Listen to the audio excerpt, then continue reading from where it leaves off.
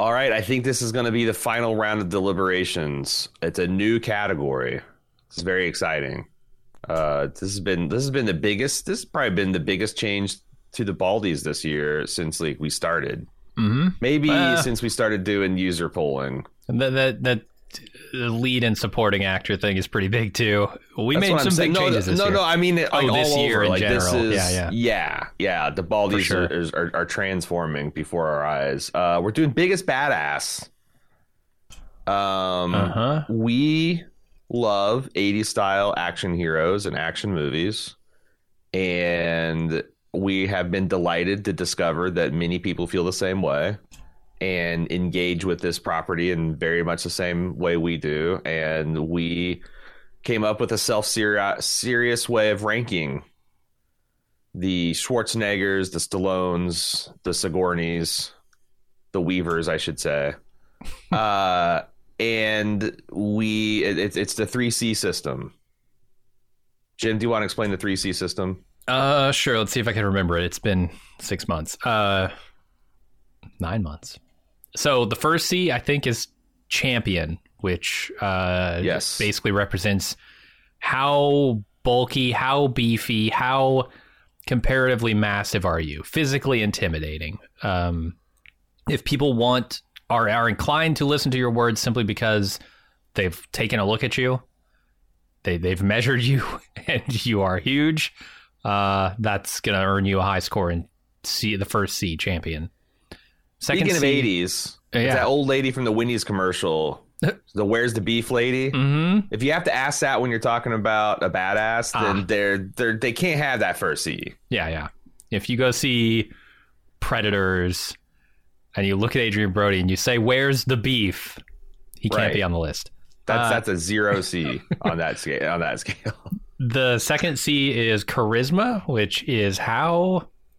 It's exactly what you think it is. How charismatic is this person on screen? And in this context, in the badass context, it's like, how willing are people to follow you based on the seriousness of your words, the seriousness of your tone, the impressiveness of the way you speak, and the way you interact with others. That's basically what the second C, charisma, is all about. And we developed that too, because like when as you watch the 80s and the early 90s landscape, you'll occasionally come across people who are undeniably badass or in badass movies, but you might ask, where's the beef? The John McClanes of the world, for example. Yes. And you're like, wow, well, how the fuck is he doing it? It's that charisma. That's what he got. That's how he is backing the fuck off people who are more of a champion than they are. Yeah. So this is like scientists grappling to explain the world that they see. Jim and I were trying to accommodate our theory of badassery to account for all of the 80s and 90s action films. Yep. And then there's a third C, which is character. And this is how many and how iconic are the badass roles you've played. So you look at Arnold Schwarzenegger's career and you say, well, he's played 1,000 different ones. He's played Dutch in Predator. He's played the Terminator. He's played, I'm missing some others. What is big other ones? Conan the Barbarian. Right. John Matrix in Commando. Yeah. He has just tons of roles that are defined by his badassness. And so he gets a very high third C score for characters. Yeah. Same with Sylvester Stallone, right? He's got Rambo, he's got Rocky. He's kind of defining the genre. Exactly. And you don't have to like Conan the Barbarian is an interesting taste because that is an iconic character that then Arnold inhabited, but you can also create, like Rocky is someone who's created out of whole cloth from Sylvester Stallone. So lots of different ways we can cut it. Now today we are looking at the biggest badass of the year. So this is like, irregardless of where they stand, if they are already a member of the Badass Hall of Fame, whether we're tallying them on the official Bald Move Badass list, which we do maintain in a Google sheet. This is just like who had the biggest badass role this year. Like if Arnold were to star in a movie this year, it's unlikely he's going to be a bigger badass than, for example, John Cena or even Anthony Starr, who is, they're younger, they got more shots, they're in their prime. Mm-hmm. So none of this really is going to affect potentially people's badass standing on the list. It's just a fun thing we're doing. This year the list is historical. Yeah, so we're gonna go through and we're going to because we derived this list by going through everything that we have looked at this year in terms of commission podcast, in terms of prestige movies, in terms of first run movies, in terms of and some of those things like I think we got a few stragglers here because for example we watched Indiana Jones the original Raiders. Right. Well, Harrison Ford's undeniably a badass. He maybe is an everyman build, but the charisma is hard to deny, and the roles, my God. But this movie came out 30 plus years ago. That's hard just because we watched it this year. Hard to say that Harrison Ford had a super badass year in 2022. So we might have to disqualify some people. In fact, maybe that's what we do in the first one. I just announce the list. You tell me when you think we've got somebody that doesn't belong here. John Cena. That's from Peacemaker, right? That was early this year. This is kind of early is back in January. No problems there. We're good. Whoever is Jack Reacher. I guess this is how I need to actually look up Jack Reacher. Alan Ritchson.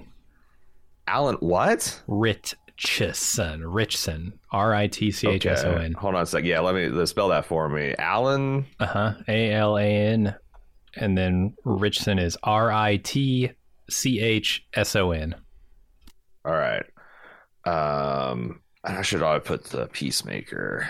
And he's obviously from the Reacher series that came out last year. Yeah. Carl Urban from The Boys. Sure. It's pretty self-explanatory. Anthony Starr from The Boys. Jensen Ackles from The Boys. Matt Smith from The House of the Dragon. Yeah. Ewan Mitchell? Who the fuck is Ewan Mitchell, dude? I think that's Amond. Right. Let me make sure of that. The false Slim Shady. What's his name? God, the cast list is huge on this show. Ewan Mitchell. Search. Ewan. Yep, that's him. Prince Aemon Targaryen. All right. So we are at Denai Guerrera. This is for Wakanda Forever. Wakanda Forever. Angela Bassett, Queen of Wakanda. The Dowager Queen, the Queen Regent. I'm not sure what you would call her, but I'm stalling so I can get Wakanda Forever typed in. Letitia Wright for Wakanda Forever. Lupita Nyong'o for Wakanda Forever. David Harbour for Wakanda Forever. No, for Wakanda Forever. Stranger Things, I think, and Violent Night. Right. If you can have two, and Santa is an iconic role. This is true. Is he an iconic badass though? That's the question.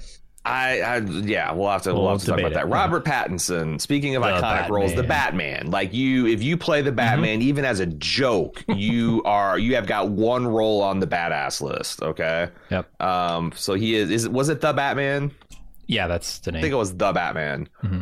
Tom Cruise reprising his role as Maverick in Top Gun Maverick. I submit that fighter pilots are badass. Alexander Skarsgård for the Norseman. Oh, man. Wow. Criminally underrated badass role for this guy. Michelle Yeoh, this is for Everything Everywhere All at Once. EEAAO. Ki Hoi Kwan. By the way. Oh, I said the Norseman. Yeah, I didn't remember. I looked up Norseman. I'm like, wait, that doesn't exist. Why? It's better. This is the dad, right? From Everywhere, Everything All at Once. Short Round. Data. And Stephanie Sue. It's the daughter. She is the daughter. Got the whole fucking nuclear family here. They're all badasses. Mm-hmm. Amber Midthunder. She was prey for the Predator and ended up kicking his ass. Chris Hemsworth as the Mighty. Well, no, he is. I think the Thor. He's just Thor. Natalie Portman is the Mighty Thor. Oh, is there like a actual distinction there? I think that's how they bill her in the he's Thor, then she's like the Mighty Thor. Gotcha. Like the Amazing versus whatever Spider-Man. Exactly. Spectacular. Yeah. Uncanny versus X-Men. So weird. All right. All right. The Rock. What is The Rock? Oh, he had Black. No, he didn't have Black Adam. What the fuck was The Rock doing last year? He must have had Black Adam last year, right? Am I crazy? Yeah, 2022. No, was it? Black Adam I thought came out. Got to make sure because, October in a lot of countries here. God, was it that long ago? USA, October 21st. Wow. Okay, well, that'll do it. Was he in anything else? What about that Dwayne Johnson Disney movie where he fights old pirates? That was from Jungle Cruise. It's 2021. Back. Yeah. Where the fuck is his filmography? Dwayne Johnson filmography. My God, it's got its own thing. He was in DC League of Super Pets. No, okay. Jungle Cruise and Free Guy and Red Notice were all. He had a big year in 2021. Oh, Free Guy? That must have been 2 years ago.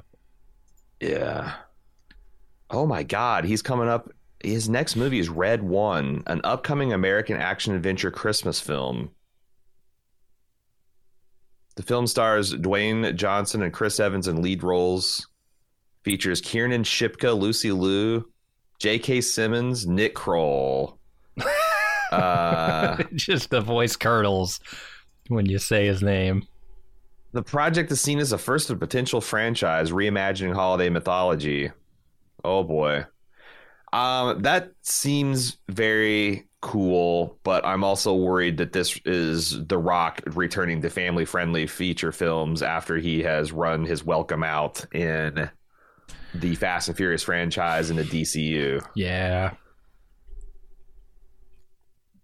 Oh, The Rock. What are you doing with this? Steve McQueen. This is the first get out of here, right? This was the first get out of here. The Great Escape, he is undeniably a badass, an iconic role for him. But again, this movie came out like 50 years ago. Well, it came out in 2021, right?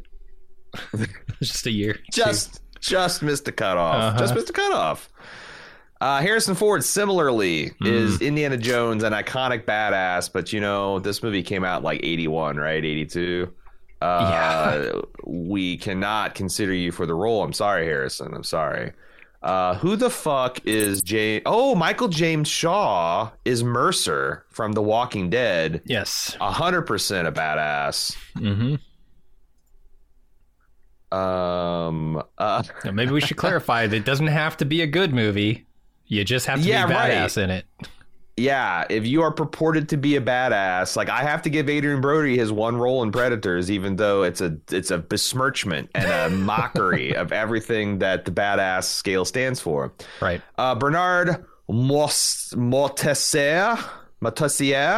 Okay. He's the Frenchman from the commission Deep Water that sailed around the world, got to the point where he did it, and this fucking kept going.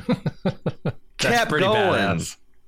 Yeah. He did it for weird reasons. He didn't want to go back to his wife or something, but no, he was called to the sea. He did it for very weird but ancient mariner reasons of like shit at home's complicated. The sea, dangerous, deadly, mysterious, but relatively speaking, simpler to navigate. Yeah. Sorry, you are a badass, a historical badass, but you don't meet the list. Joel Kinnaman. Is this for his For All Mankind work? Yep. For All Mankind, the fam. Alan Rich. Oh, okay. We eventually got this guy's name right later on in the list. Oh, yeah. Yeah, that's the Reacher guy. Giancarlo Esposito, of course, I imagine for Better Call Saul and a little bit of The Boys. Sure. Although he's not a huge badass in the scenes he has in The Boys. Not this season. He is repping the Big C charisma because that's about all he's got going for him. Who the fuck is Tony Dalton? That's the guy who plays Lalo on Better Call Saul. Oh, no shit. Uh-huh. Okay. Tony Dalton. Lalo. Better Call Saul. And Clint Eastwood, Pale Rider. This is an iconic role for him. He's a super badass. He's actually high up on the Bald Move official badass list, but this work was done almost 40 years ago. 40-ish years? Wow. 30 plus. So what have you done for us lately? All right. So we've got a list. We got a field of 26 for badass of the year. Let's see who we got. John Cena. We're gonna do sink, float, or to the top. John Cena would be to the top if he wasn't already to the top. Totally, he's at the top here. Do we have John Cena on our list? Good question. He's not on our main ranking. John Cena is currently 22nd for consideration in the badass list. Do you think we should bump him up a bit? On the list? Yeah. No, not on the list. Just bump him up for consideration so we rank him next year. Because every year when we do badass season, we end up sorting through like the top 20 of these guys, and like John Cena maybe gets in next year, but should we give him a little extra oomph because he's got some recency? Or I don't know. So does that push down the possibility of getting people who are historically badasses onto the list? Possibly, yeah. If nothing else pops up to make them. Yeah, like so we got James Caan on here. James Caan isn't going to be doing any more work. Robert Duvall. Actually, is one of them still alive? I think both of them are. No, Robert Duvall is definitely alive. James Caan one of them is not going to be doing any work. Died last year. Yes. Yeah, James Caan. James Caan will never be bumped up this list. I fear that if we start bumping people up the list for recency, that we'll never get to these historical ones. Is that a problem? Because like we're ultimately trying to be entertaining. Is it better to do historical badasses or better to be doing relevant badasses?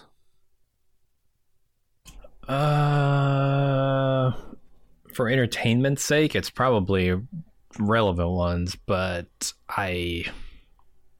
I'm sad to think that the likes of James Caan will never get evaluated. Sure. We'll be right back with more Bald Move after this brief pause. And now, back with more Bald Move.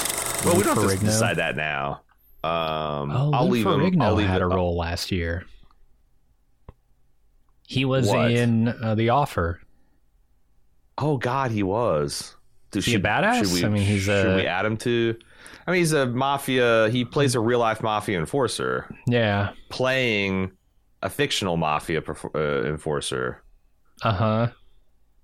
And I see what you're saying, though. Because it's like... That's one of the things like that kept John Cena off the list, is that I don't think we consider wrestlers... Like, you have to have a role.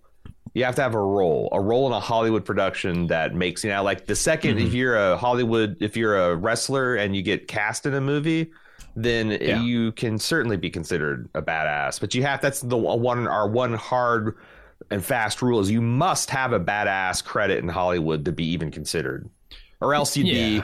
It's like we don't consider stage plays, right? That's kind of similar to why we don't consider wrestling. It's just outside the purview of... It's not on the screen. Competitions that have all these inscrutable Norwegian guys that win it. Like, they're obviously probably the biggest badasses in the world, but, what have they done in Hollywood?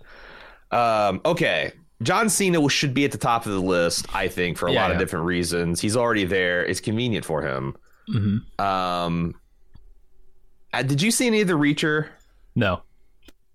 Would you believe me if I told you that the Reacher was Reacher is potentially more badass than John Cena and Peacemaker? That would surprise me, but I guess I would believe you. Okay, well, you shouldn't, because he's not. And I would never say that. Okay. I was just going to see, because I was hoping you'd be like, no fucking way, I can't believe it. And I'd be, but yeah, you have a lot of faith in me. I can see someone being more of a badass than John Cena. Like I said, it'd be tough to imagine, but not impossible. Carl Urban. The Boys. Do you think he's got more of a badass this year? Yeah, I'm like, do you think, because like To the Top, when we're to the topping, we're essentially saying that we're better than Reacher and Peacemaker. Do we do that for Carl Urban? Or maybe I'm making this. Maybe this is like I'm putting too much. I'm putting too much on this. Is Carl Urban worth taking to the top? I think so. Yeah. I think this is his year. Like he leveled up this year again. Yeah, it's interesting because like I don't think. Yeah, I'll have more to say about that later. Okay. How about Anthony Starr? Yeah, he plays Maleficent Superman. Yeah, I mean, I would say To the Top, sure. To the Top. Yeah. How are you what about Jensen Ackles? He's essentially a little bit stronger Captain America, I think. Yeah, I guess I would To the Top him because we're getting some weak To the Top. It's pretty weak, yeah. Why? Because I don't like the role as much as I like there we Homelander and Butcher, but yeah, you're there right. It's not fair. Matt Smith from House of the Dragon feels like a float to me. He's got his moments. He's riding dragons. He's burning people up. He's a very good swordsman. Cutting up the Crab Man, or whatever his name is. Yep. Crab he took eater. on an entire army. By himself. It's starting to talk myself into it. Yeah, I think I can float Ewan Mitchell, but I can To the Top Matt Smith. All right, Matt Smith To the Top. We're floating Ewan Mitchell. That's Prince Aemon. He'll have his time to shine, I think, but Aemon. Yeah. Aemond. He's Prince Aemon from the House of the Dragon. Denai Guerrera. All right. Are we gonna? So, like, my question is: do all of the women from Wakanda Forever go to the top, or are there levels to this game? I don't know, because I certainly draw a distinction between like the badass that Denai Guerrera is and the badass that Angela Bassett is. They're different types of badass, but they're probably equally badass. Because Angela Bassett's all about that charisma, right? Like, she walks into that fucking UN meeting or whatever it is, and holy shit, she just blows everybody off the map. And I want to say, because like the other thing about it is Angela Bassett completely fucking owns Denai Guerrera in a scene where Denai is trying to assert some bodyguard privilege for like getting vengeance for the family, and like she just gets completely eviscerated emotionally. Yeah. Her action scenes are non-existent, but yes. So that's what I mean. It's like kind of, apples and oranges. But she's a queen. Like I imagine that in her day, and I don't know that day's over, she could kick a lot of fucking ass, but she's the head of the most powerful state in the world. She doesn't have to. Yeah. Like Michael Corleone doesn't have to get his hands dirty. He's still the most powerful guy in the room. I feel like I feel like we take to the top everybody but Letitia Wright. She's the scientist sister, right? Is the one who sticks out a little bit as not as badass as the others. I think in terms of physicality, I think in terms of career. Yeah, okay, all right. I don't know if that's controversial or not, but I definitely think. I mean, she's a science nerd. She never really has a turn to badass. She doesn't become like Spider-Man or anything, right? Or Iron Man. Yeah, it's like in Stargate, Daniel is not a badass. Right. The Colonel, what's his face, is bad. Yeah. And then we take Lupita Nyong'o up there too. There's no room for brains in the badass rankings. Is what I'm saying. Like, Dolph Lundgren, get your PhDs out of here. We don't give a shit. Show us your muscles. You can be a brawny badass, but it does seem to get in the way. A brainy badass? Yeah. I mean, Reacher arguably is that archetype. Yeah. David Harbour from Stranger Things and Violent Night. I feel like we got to take this guy to the top just to talk about the dual roles here. Sure. Okay. I mean, all right. Hopper and Santa are pretty good roles. Robert Pattinson is the Batman. Again, dude. To the top. I mean, can you not take Batman to the top? Yeah. Yeah. Tom Cruise, Top Gun Maverick. I feel like this guy's got to go to the top. Yeah. Actually, you know what? Let's play this game. You tell me when we shouldn't take someone to the top. All right. Alexander Skarsgård with The Northman. Keep going. Michelle Yeoh, Everything Everywhere All at Once. Keep going. Ke-Huy Quan and Stephanie Hsu. Amber Midthunder. Chris Hemsworth. Natalie Portman. The Rock. Ooh, wait. Really? Okay. Let's put everyone to Natalie Portman up there, and let's talk about The Rock. Okay. Because I feel like this is blasphemy, but I feel like The Rock has huge float potential here. Oh my God. I mean, you tell me if I'm crazy. We said it's not necessarily about the quality of the role. Black Adam's pretty badass. Got a guy pretty badass who can fly. He's super strong. Can he it shoot lasers or some shit? I don't remember. I think he can do like essentially everything that Superman does, except for he's even resistant to magic, which I think that's Superman's, like, other than kryptonite. Oh, magic is Superman's other powers, right? Other kryptonite, yeah. And the quality of the role really doesn't matter, but goddamn, yeah. Tough not to weight it by quality a little bit. Okay, so let's say we're going to take him to the top.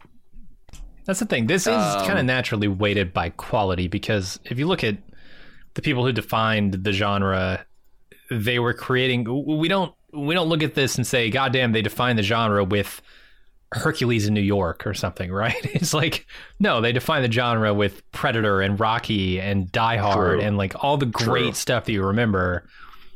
So there is a little bit of weight to, this isn't very good. That's essentially the thing that separates like the Stallones and the Schwarzeneggers from like the Lundgrens, is that like Dolph just didn't have the same quality roles. Yeah, and if you're talking about iconic roles, Black Adam's is probably not going to be it. He's just another superhero in a long list of superheroes. He's like the rogues guy. He's the number one rogues gallery for Shazam, who is also not a B-list. Yeah. Right. Yeah. For Captain Marvel, I guess I should say. Yeah. So let's say, we're going to take him to the top. Let's keep playing this game. Michael James Shaw, Mercer from The Walking Dead. Yeah, I'd I'd take him to the top. Okay. All right. We can go to the top then. Joel Kinnaman. Would you float him? Yeah, I'd float him this year. Okay. All right. So let me take these two gentlemen to the top. I mean, all he really did is get his guts punctured or whatever. And Joel Kinnaman, you are floating. Giancarlo Esposito with a rare dual role badass. BCS and The Boys. Yeah. Better Call Saul and The Boys. I'd say The Boys is not his strongest year. Better Call Saul is pretty good. Can we talk about Gus's badassery, because it's resting entirely on the charisma. He is an interesting case, because you could almost say that Gus is defined by his lack of charisma. Like, he's got this false charisma when he's with the DEA agents and when he's like doing fun runs and stuff, where he's like this very affable and smiling and he's complimenting you on how well you're catching your fish, but it's nothing authentic. I wouldn't say that's badass charisma. That's being a toady. That's like, obsequiousness. if that's the word that I'm supposed to be using. Would know. You know, like this kind of cringing, just glad handing. That's not badass, right? No. But every once in a while, when he's like poisoning an entire Salamanca clan, mm-hmm. he stands up and like has this like Old Testament pronouncement he has against somebody, and it's like that's when it all, like, once a season do you get to see the sheer badass charisma of Gus Fring. Yeah. I'm trying to remember how badass it was this year. I know he's doing some stuff that you would definitely consider badass, but he's more of a spectator in it all than he is actually participating in the badass stuff. It's more Mike and his guys. Interesting. So he doesn't get to do any, Don Eladio. There might be a scene or two. Boy, I'm trying to remember the first half of that season. Because the stuff I really remember is from the second half. Yeah, it's tough. Don Eladio es muerte. His capos are dead. Fill your pockets and leave, or fight me and die. Like, that's pretty badass. That is badass. I feel like he had one moment like that in season 5 where he was like really rolling tough on Nacho. I can't quite remember it because I was just, I was chain smoking these episodes. Uh-huh. But yeah, it's weird. And like, let me ask you this. Yeah. What is the bigger badass in charisma? Do you have a guy like this who's like the quiet storm, or a guy like John McClane whose mouth is completely always moving? He's constantly trying to like play mind games. Probably the latter. Yeah. Because again, we're not going for like, this isn't some kind of like eternal doctrine that has to account for every way a person can be badass. This is, and I think this is what throws people. This is very much a particular color of the spectrum we're painting with, and it's 80s and 90s badass movies. Yeah. Action probably factors in pretty heavily. Yeah. I don't know. He's definitely not going to win this category. So I'm inclined to just leave him where he is. What do you think about Tony Dalton as Lalo? Yeah, Tony Dalton is way up there for me. He had a really good season this season. I can't believe the shit he did at the end of season 5, and I didn't not buy it. That's the thing. It's like, because I was like, when that action sequence started up at the end of season 5 of Better Call Saul, you recall what I'm talking about, where his hacienda is being invaded by essentially battle ninjas. Uh-huh. The assassins from Half-Life, the first Half-Life are coming after him. Yeah. And when they're starting that up, I'm like, there's no fucking way. There's no fucking way that caught completely flat-footed like he was, that he's going to survive the situation. But halfway through, I'm like, oh my God, this guy's going to survive the situation and he's going to win. Yeah. Pretty badass. The bathtub stuff was pretty cool. I remember that. Pretty badass. Does he go to the top? For season 6, I think I would say yes. I'm going to have to do a little bit of catching up on what he does, because I remember he takes a tour of the landscape, both the underground and above ground this season. And I think he was pretty badass. Yeah, I'm really excited. I'm really excited to finish season 6 of Better Call Saul. Okay, well, we're here. Tony Dalton is at the top of the badass list. Can we put Nacho, the guy who plays Nacho, on this list too, Michael Mando? Sure. I'm gonna put him at the bottom. Does he go to the top? Yeah, I'd say he's gonna travel roughly with Tony Dalton.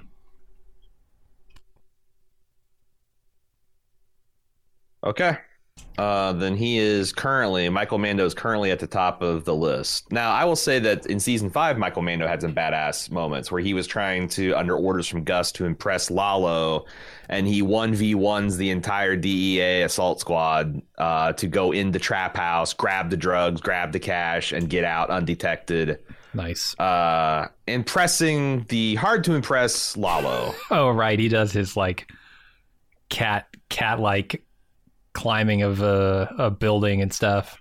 Can I ask you for a spoiler for season 6 of Better Call Saul? Sure. Does Lalo go into season 6 of Better Call Saul knowing that Nacho has betrayed him, or does it take him a few episodes to figure that out? Because I'm trying to think at the end of that, like Nacho opens up the back gate and then sprints away from the compound at max speed. If I'm Nacho and like Lalo reaches out to me, I feel like maybe I could convince him. It's like, I saw dudes. I saw a bunch of. I was out there in the porch where you left me getting our drink, and I saw these dudes. I saw these dudes with body armor and weapons, and they were starting to shoot people up, and I just fucking ran. Like, can you get away with that? I don't believe so. That would seem to stretch credibility. I would think so too. It's a rational reaction for a human to have, but I don't think in a cartel it flies. Yeah. Okay. So Michael Mando, he's at the top of the badass list. Is he more or less badass than Tony Dalton? Maybe slightly less badass than Tony Dalton. Lalo has got some good stuff to do with this season. So does Michael Mando, but maybe not quite as much. Okay. Is The Rock as Black Adam more or less badass than Nacho Michael Mando? He's not iconic. We won't give him that. How do you rank the champion of it all? Does that even factor into this list, or is it really more about the role and the charisma? No, I definitely think if they put the champion up front, like if The Rock were to play an accountant for the mob, like I could see him doing that, right? A more funny role, and maybe he gets to punch somebody, but like that's a badass role, but it's not as badass as it could be. I definitely think there's layers to the game for sure. Like Stallone in Copland is still a big beefy dude, but he's playing explicitly fat, out of shape, kind of like down on his luck lot. So it's like, eh. All right. I mean, well, if we have to consider that, I'd want to put him above the two Better Call Sauls, but something's not sitting right with me because of just how shitty Black Adam is. But I think in just raw terms, like, yeah, it's going to be hard. Like, The Rock is one of the few 1Cs for champion. Yeah. So, and the thing is like, I don't even know if The Rock was the problem. I mean, okay, I think I know The Rock was the problem on the production, but like, I don't know that it's The Rock or his portrayal of Black Adam. The whole, like, is Rock's only problem is that he believed in this project? Because if this was a good movie, like, I don't think he was a bad Black Adam. I just think the movie around him was shitty. Oh yeah. So like, if I think he's a good Black Adam in a bad Black Adam film. If this was a good Black Adam film and Henry Cavill shows up at the end and Zack Snyder doesn't get shit canned in favor of James Gunn, like, but on the other end, those are a lot of big ifs that didn't happen. Right. No, it is a shitty movie. He's not reprising the role because of how shitty it was, and or his ego. I don't know. I think he's at the top and he belongs there, but I don't think he's going to stay there very long. Yeah. It's going to be interesting. Mercer from The Walking Dead, the big pumpkin, the great pumpkin stormtrooper of the Commonwealth. Yeah, the big this red guy stormtrooper is a fucking okay. Let's quantify this too. Height, weight, muscle mass. Yeah, because like this is kind of a new quantity. Wait, Michael Mercer? Oh, I just looked up Matthew Mercer. What the fuck? Oh, Michael James Shaw is his name. Mercer has nothing to do with it. Right, Mercer is the Matthew Mercer. I don't think he's a badass. I'm sorry. What's his name again? I'm sorry, one more time. Michael James Shaw. James Shaw. He is 6'2". That is pretty good for Hollywood. Anything above 6 foot, we count as kind of like an imposing frame and physique. Mm-hmm. Is this guy on the list? Just saw him fire a rocket launcher in something called Blood and Treasure. It's a TV series. I don't know. Michael James Shaw. I'm adding him to the list for consideration, but he's going there down at the bottom. Yeah.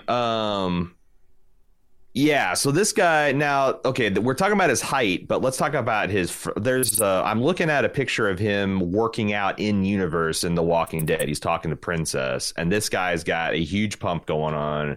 His traps are huge. His delts are huge. Biceps are huge. Pecs are huge. His fucking mitts are huge. He's got a cool beard. He's got a haircut that can cut diamonds.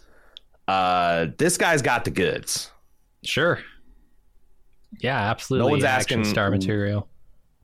Now let's talk about the role. He is the military leader and chief enforcer of 50,000 people in a post-apocalyptic community.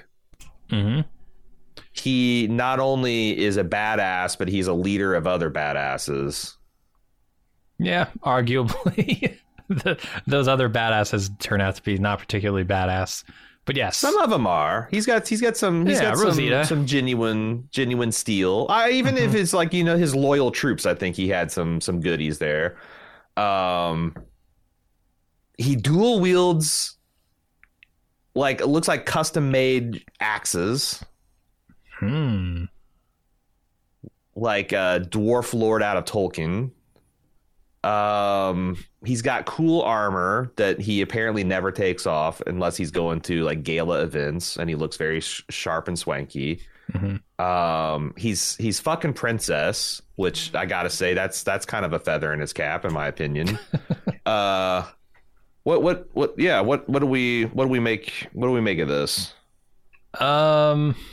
See, more or less badass on Michael Mando and Tony Dalton. Haven't seen season 6 of Better Call Saul. I suspect not, but who knows? Yeah, that's kind of where I'm leaning. I'm trying to think of all the scenes he had that were actually badass. Because a lot of his role is just kind of talking about the defense of the Commonwealth, not so much defending it. He does have some good stuff at the very end. He definitely gets to use those axes. He definitely gets to shoot a bunch of people. But yeah, I'm okay with where he is right now. Really? Just below Michael Mando. Really? Okay. Because I haven't seen Better Call Saul. I almost wish you had seen even the first episode of season 6 Better Call Saul, because Michael Mando's badass resume is kind of half contained in that role. He's pretty badass. He has and I believe it, right? Because like if you told me that Michael James Shaw was like in it turns out we unearthed a new Die Hard. There was actually a Die Hard 3.5, and Michael James Shaw was the big bad. And you told me that John McClane beat him. I'd be like, okay, yeah, I can see that. I can totally see that, because sometimes the charisma outweighs the champion. Frequently, when you're talking in a badass series starring a charismatic badass, that happens. Totally, yeah. So, okay, all right. That contextualizes it for me. What about Alexander Skarsgård? Crazy fucking berserker Viking on a quest for vengeance. This might be the most badass thing I saw all year. I want to put him to the top. Pretty good. Because he is the reason that movie is badass. Yeah. Is Skarsgård not on this list? Fine. Oh, okay. Skarsgård is currently 23 to be ranked, so he probably will get to this year. 6'4", pretty beefy, and he's always had like this kind of beefy swimmer's build. Yeah, he's lanky. Like it's more of a lean and lanky, but he actually added on some goddamn beef for this role. It's pretty impressive. Where do we to the top? Yeah, I would say to the top with him. Okay, I agree. We might have to fine tune some bit. Okay, boy, here we go. We got the EEAAO people. Nobody's winning Michelle, the first C on this, right? There's no champion to be found, but there's no champions. There's a hell of a lot of charisma.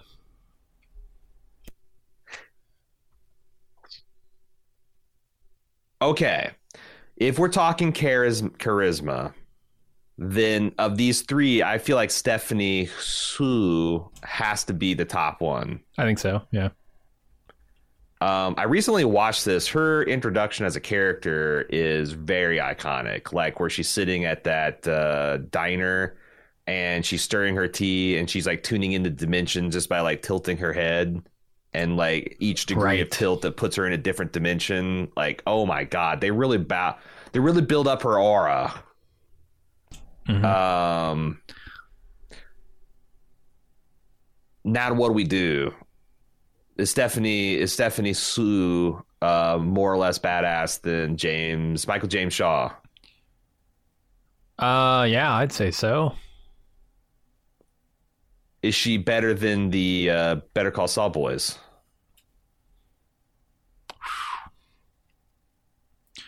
Man, it's been a while since I've seen this movie. I've only seen it once. Well, here's the other complicating thing. This is a really hard thing to figure out, because let's go to Ki Hai Kwan. Oh my God, I'm butchering this poor guy's name. He is at anywhere from a 0.9 charisma to like a -3 in this movie, because he's playing multiple factions and versions and universes of himself. Yeah. So like, this guy contains multitudes. He's simultaneously the most badass he's ever been, and he's also the least badass he's ever been. Where do you land with that role? Do you go with the most badass? Yeah, because one thing that we came away from, I think, last year's deliberations on badasses is you don't get negative points for doing roles that aren't badass. And I would say you don't get negative points for doing roles that are for the not badass parts of your badass roles. Okay, so it's essentially your best effort in a role. We're crediting that. Okay, I can buy that. Yeah, so he's pretty high. I still think he's below Michelle Yeoh and Stephanie Hsu. Stephanie Hsu? I don't know how to say that.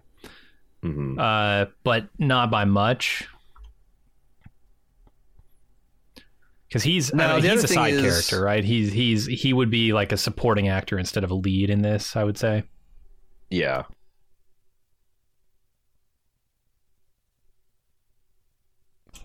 What's the other thing? I was just listening to pronunciation. You pronounce it Shu for sure. Okay. That's backwards for my American tongue, but my American tongue's backwards frequently. The one thing to keep in mind is like, this is again, are these 80s, 90s badass archetype roles? In some ways, I mean, there's like, they're doing just out and out action shit, like punching. Yeah, there's some martial arts type stuff in here. And I consider that too. Like, it's not just gun-toting, beefy dudes in my action badass sphere. It's also the martial arts of it all, like the Jackie Chan, Bruce Lee's, those guys. So I mean, this qualifies. Do they lose any points for using double-ended dildos instead of like? No, not in my mind. Okay, I don't. Yeah, it's Stephanie Hsu has a hallway scene that is, she's wielding a double-ended dildo, but it's awesome. Okay, so let's just do with Stephanie, since she's the most badass. She's more badass than Mercer, you say? I think so. What about Mando, Michael Mando? Yeah. Nacho. What about Tony Dalton, Lalo? Yeah, I want to put her right at number 3. Ooh, not Over the Rock though, huh? No. Why not Over the Rock? Well, he's got Champion, which does have the Champion. Makes it tough. He's also, I mean, that's a superhero role. He's charismatic in it, like, He still has charisma, because here's another way to look at the Black Adam. Black Adam is watchable. If you imagine putting anyone else in this role. Imagine Adrian Brody. Imagine Michael James Shaw in this role.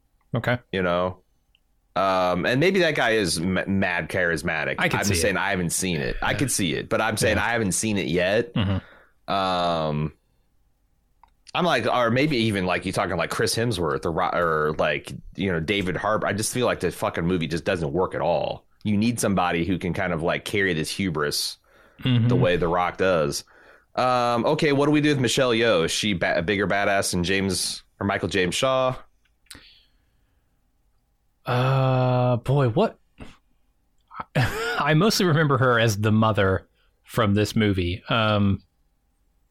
What are some of her scenes that she's badass in? I'm trying to remember. I mean, she does kick a lot of ass just in generic. I mean, she plows through all of the enemies at the end, but this is her most badass, but she's doing it by making chiropractic adjustments on people and by throwing two people together that have mutually reinforcing kinks and, you know, giving someone like a hug that expresses true compassion. Oh, right. It'd be like if Arnold beat his enemies at the end of one movie by washing their feet. You know, it's a subversion. It's what it is. It's a subversion of the badass ideal. You're right.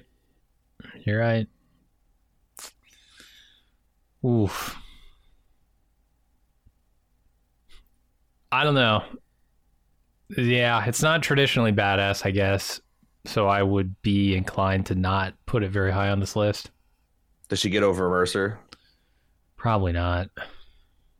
Oof. I don't know. Mercer doesn't have that much badass stuff to do is the problem. Yeah, I put her over Mercer, especially, yeah. Like, I don't feel like they really let Mercer shine. They don't. They really don't. But I was going to say a while because I'm sure there's at least one scene where he's just slick with blood. He's like covered with zombie and people blood. And what about I'm fine with Ke Huy Quan being below Michael. Yeah, Michael James Shaw works for me. Okay, he's bracketed by EEAO people. Here's a good one: Amber Midthunder on Prey. Yeah, she needs to go up. Her role is all about being a badass. Yeah, it's not necessarily a brawn v brawn. Nope. But yeah, using all of your cunning, all of your skill, the strength you have to defeat this absurdly large, powerful thing. This might... With the help of your family and tribe and all that kind of stuff, too. But, you know, Arnold had a whole group of badasses he went into the jungle with as well. They all got slaughtered. Yeah. I want to put her at number 2. Just below Alexander Skarsgård as the Northman. I like the movie more than Black Adam. And I think, I don't know, as a badass hero's journey, it's pretty good.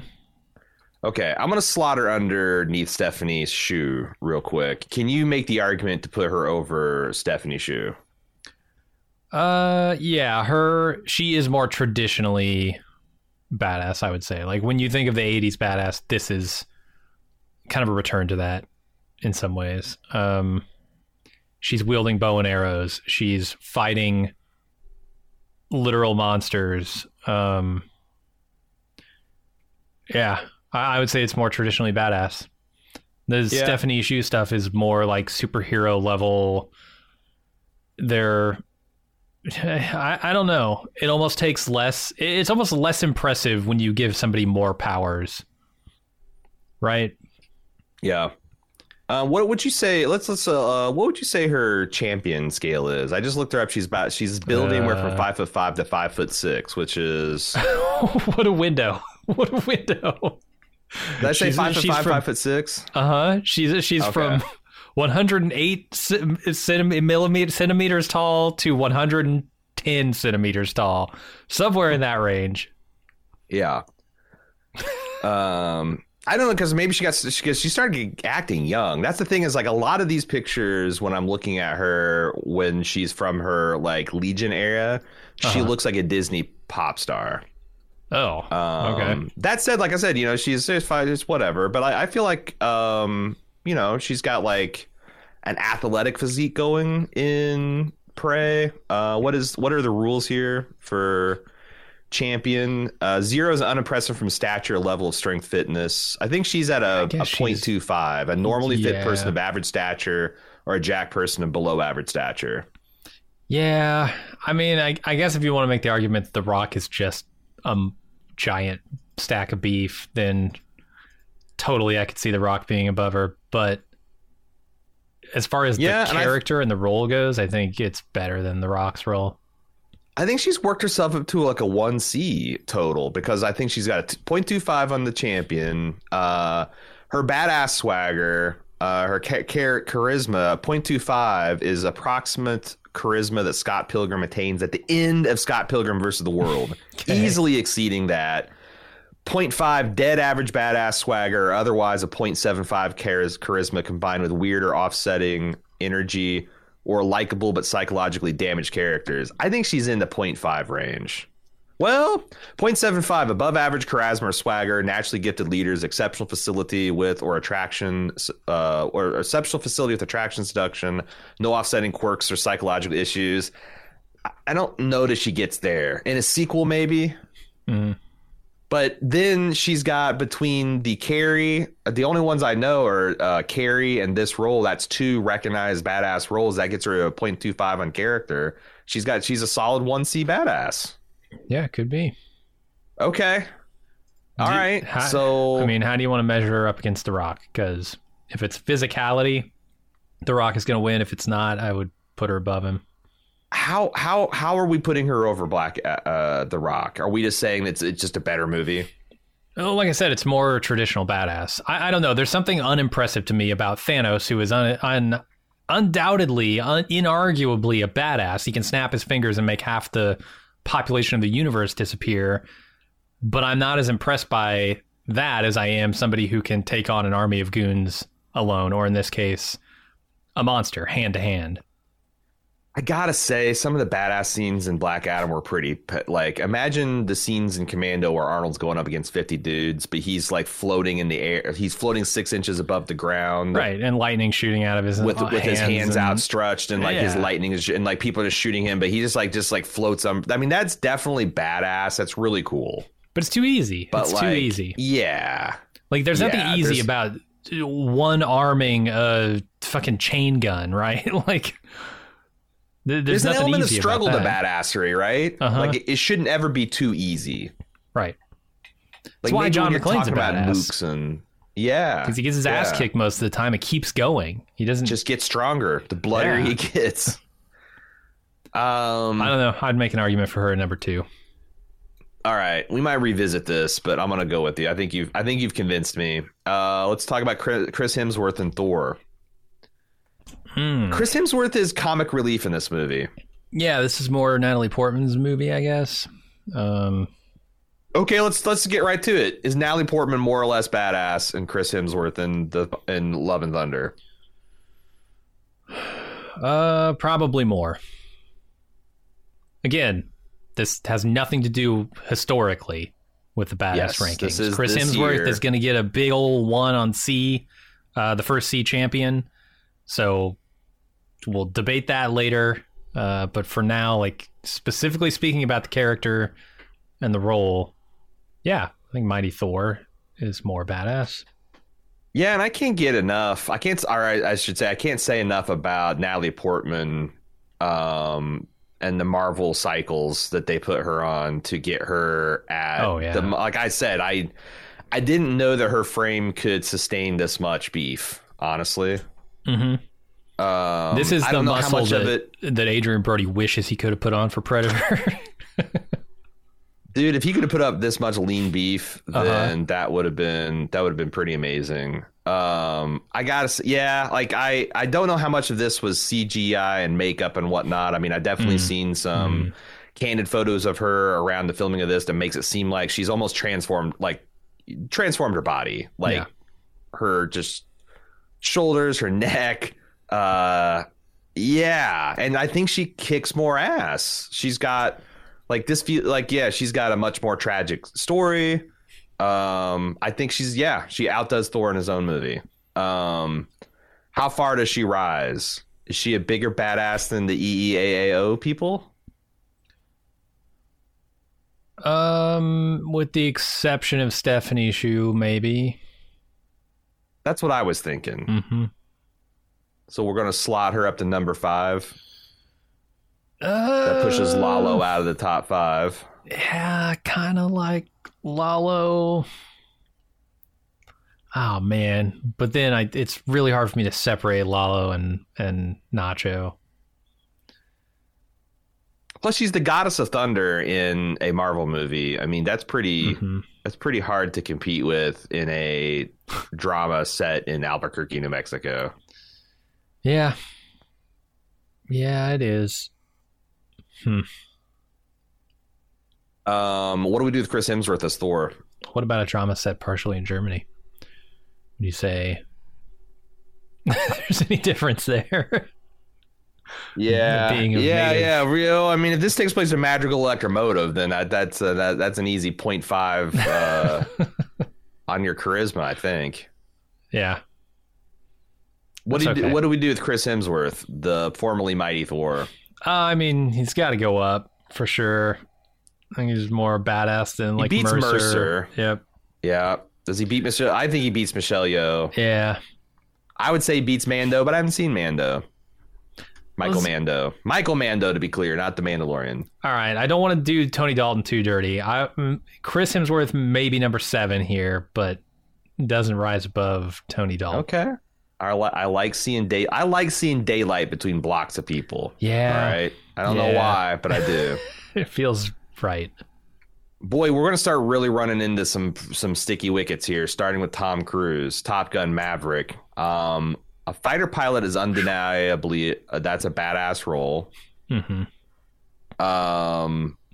Tom Cruise does it about as better than about anyone I've ever seen. Mm-hmm. He's a badass among badasses. He's a leader. He's a goat herder of badasses. He's a badass whisperer in this movie. Can we talk about how much does it matter if they're actually doing their own stunts? Because a lot of this fighter pilot stuff he's actually doing. Yeah, no, he's actually pulling 9G turns. I mean, he's not actually doing it. There's an actual pilot, in the naval pilot in the front seat doing it. But yeah, he's getting close as they'll legally let him to doing that stuff. And it looks great. Yes, I think it definitely helped my conception of Arnold Schwarzenegger when I thought he was just like literally doing some of the things he was doing, like literally ripping out phone booths from malls. And now that I found out that there's a little bit more movie magic involved in some, not all of those stunts. Like I said, firing a minigun with one arm, right? Like that kind of stuff. Yeah. Yeah. Like that stuff is pretty fucking cool. I do feel like that adds to the mystique for sure. Mm-hmm. For sure. And that's a physical thing you're doing here. Like fighting 9 times Earth's gravity to keep from blacking out is pretty badass, honestly. I think so. When you're maneuvering a multi-million-dollar fighter pilot. What do we do with that, though? Well, the charisma I'm having a hard time is also off the charts, right? The charisma is off the charts. And Tom Cruise always gets a very high score in that. He's got to go way up. Way up. It's just his body operating thetans are so low that he's just unlocked a mode of operation that's locked away from us mere mortals. Mm-hmm. I have a hard time getting him over Mercer. Really? We'll be right back with more Bald Move after this brief pause. And now, back with more Bald Move. Why? I guess is my first question. Why? Because it's all charisma. Like Tom Cruise has he's not literally fighting and punching people, but he's fighting them in the air. I mean, that's pretty sweet. Yeah, but he's also like a literal 0 on the physical scale. I guess he is jacked, depending on the movie. I mean, for being 60 years old or whatever he is, sure, he's in great shape. It's just he's got a small frame, right? Yeah. Yeah. I mean, I do like the beef. I do like the beef. And I'm asking, where's the beef here? Yeah. I mean, it's a fair question. Okay, let me ask you this: where does he with you? Where does he start getting resistance with you? See, bigger badass than Michael Mando. Chris Hemsworth is where he. Okay, so we're just arguing We're not arguing for top 5 here. No, I don't think so.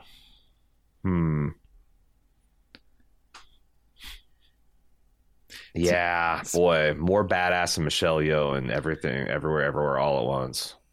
I don't know, man. It's the fighter pilot of it all, right? It's like if it was all CG, if I didn't think that he was actually in some of those planes, I'd rank him lower, but I don't know. All right. I don't have any I guess I don't have to me, I think he has a hard time getting over Michael James Shaw, but I would buy him getting over Michael James Shaw. Can we compromise here and put him at 10? Sure. Just you want to put him Michael James Shaw. You want to put him at 8. I want to put him at 10. Sure. I'm okay with that. Okay. All right. I feel pretty good about that. Oh, anyway. Boy. What about Robert Pattinson as the Batman? Okay. Let me ask you this. Batman is an iconic role. Yes. Do we care about that in these debates? This particular flavor of badass, which is just for the year, or we're literally making this shit up as we go along. But to me, you asking me straight up, I have to say, I think Batman, like, the thing about the by Bald Move rules, let me read them to you. A 0 on the character scale is 0 to 2 badass roles, none of which are considered iconic. The 2.25 is 2 to 3 recognized badass roles or 1 super iconic role on the level of James Bond / Batman. Check. Batman is codified in the badass rules as a super iconic role that will, like, if like Adam West is a 0.25 C badass because he put on the fucking cowl. Okay. Doesn't matter that it was spandex. Nope. Doesn't matter that it's arguably all a joke. He played Batman in Hollywood, and that means something, goddammit. So, like, to me, this should mean a lot. Now, confounding factors are, I think this is a good Batman. It wasn't great, and it was only held from greatness in the editing room. I really do believe that. I really do believe there's a trim 2-hour Batman fighting to get underneath the bulk of this thing. Yeah, I could see it. But quality only goes so far, right? Definitely. Trying to look at 3 fucking hours. Holy shit. I forgot that it was literally 3 hours. It's not like when we bitch about a 2-hour, 40-minute movie being 3 hours. It's 2 hours and 56 minutes. Did he he didn't super beef up for this role, right? Or maybe he did, just Robert Pattinson can't get that beefy. No, I thought Robert Pattinson, Batman, shirt off. Okay. Here, I'm gonna send you something. All right. Oof. Okay. What do we make of this? This seems also contemporary. And yeah, I mean, it's all right. It's nothing to write home about, you know. Would you say it's average level of fitness, or slightly above, but not enough to get him to the next tier? I don't think. The guy's 6'1". What does that do for you? All right. Well, that's a good start. Now we're talking. So I don't think you can be anything less than a 0.5 C on the champion scale, because we got a normally fit 0.25 is a normally fit dude of average stature. 0.5 is a normally fit dude of hulking stature or really ripped thick individual of at least average stature. We define, I guess, hulking qualifies, right? Anything above 6 foot is considered quote unquote. And we start hulking. considering it around 5'10", I think. You know, especially given the way Hollywood works. All right. I think 6 foot he's is in that category because he's definitely. Yeah. He's either normal with hulking stature or he's above normal fitness with regular stature. Yeah, and you put him in the suit. The suit adds a good 50 pounds of beef. Totally. You know, and it's I think a particularly cool looking Batman suit as well. Yeah, I mean he's no Jason Momoa or Henry Cavill or The Rock, not even any at that of those, level. Sure, Alexander Skarsgård. Sure. No. I'll agree with you there. But I mean, he's going to go way up this list, right? It's the Batman. He is in good shape. I think so. I think he goes over The Rock. Charisma's rough in this movie because this is not a particularly charismatic Batman. No, he's really, really kind of tortured and damaged. The Crow makeup doesn't help. Like even his Bruce Wayne is not charismatic, right? Well, he's very young. He's like, this is like Batman just getting started. Let me ask you this: does it add to badass or take away from badass that he's got Andy Serkis as his butler? I don't think it could do anything for his badass, but it's pretty good. I don't know, man. I think Batman's Batman is pretty impressive. This is a huge upgrade in terms of badass Alfreds from Michael Caine. Yeah. Okay, so Robert Pattinson's right now number 4 underneath The Rock. Why are we putting him above this? Like, I get The Rock literally has more beef, but yeah, I mean, I could go higher. He's I think the goddamn 3, Batman, right? He's the goddamn Batman. I think number 3 is like I could even be talked into. The only reason I wouldn't put him over Amber. The only reason I wouldn't put him over Amber Mid-Thunder is because I think Prey is a better movie. It's a tighter, more focused movie. Damn. I mean, you're right about that. It is more focused. So does that mean we should because we're talking about who had the more badass year, not who had the best movie. Right. Yeah, I kind of think he belongs at number 2. Is there any debate about him getting over Alexander Skarsgård? I don't think so. It's going to be real hard to beat The Northman this year. Okay. Here's an interesting wild card. David fucking Harbour, who is beheading demons in Stranger Things and also bashing out corrupt special forces dudes' brains with a sledgehammer as Jolly St. Nick in Violent Night. Candy canes. Oh, yeah. It's a badass role. Okay. Plugging Christmas lights into bad guys' eye sockets. There's a lot of medieval shit happening here. Let me ask you this: is Santa Claus an iconic role in this context? Because undoubtedly Santa Claus is iconic, but not necessarily known for his badassness. If you ask any child under the age of 12 that like something scary is going to come at you, and it could be the fucking Pennywise clown from It could be I don't know, it could be Thanos from the Avengers series, it could be like whatever the scary, it could be Freddy, and you told them the champion was going to show up to fight them as Santa Claus, I feel like most children rest easy that night because Santa Claus has the quintessential element of badassery, which is the whiff of danger and menace. He knows when you're sleeping. He knows when you're awake. He knows fundamentally whether you're a good or bad person and is equipped with vast powers to punish and reward that. He is your he's your archetypal father. That all sounds like bullshit to me. I think this might rise to iconic. David Harbour might have made the violent Santa iconic in this movie. Because it's... Have we seen violent Santa Clauses before? I've seen bad Santas. Have I seen violent Santas? I've seen South American pictures where the Santa Claus is fighting like men from Mars and things like that, but it's always heavily satirical, and usually Santa Claus is not literally packing like an AK-47 and rocket launchers and stuff. This movie, he's and they also reframed the Santa Claus mythos as like this guy was like a He was essentially Alexander Skarsgård in The Northman. Yes. And he slayed so much that he grew sickened. It sickened him, and he became an entirely different person, devoted to delighting children. Yeah, I forgot. Like when they show flashbacks of him, and he's like tattooed like Viggo Mortensen in Eastern Promises. He's a bad man. I look. Love it. Look, I'm very much in the tank for this movie and for this man. If I'm being honest. He has 2 roles. Like, I have a man crush on David Harbour. I'm saying we take this motherfucker all the way to the top.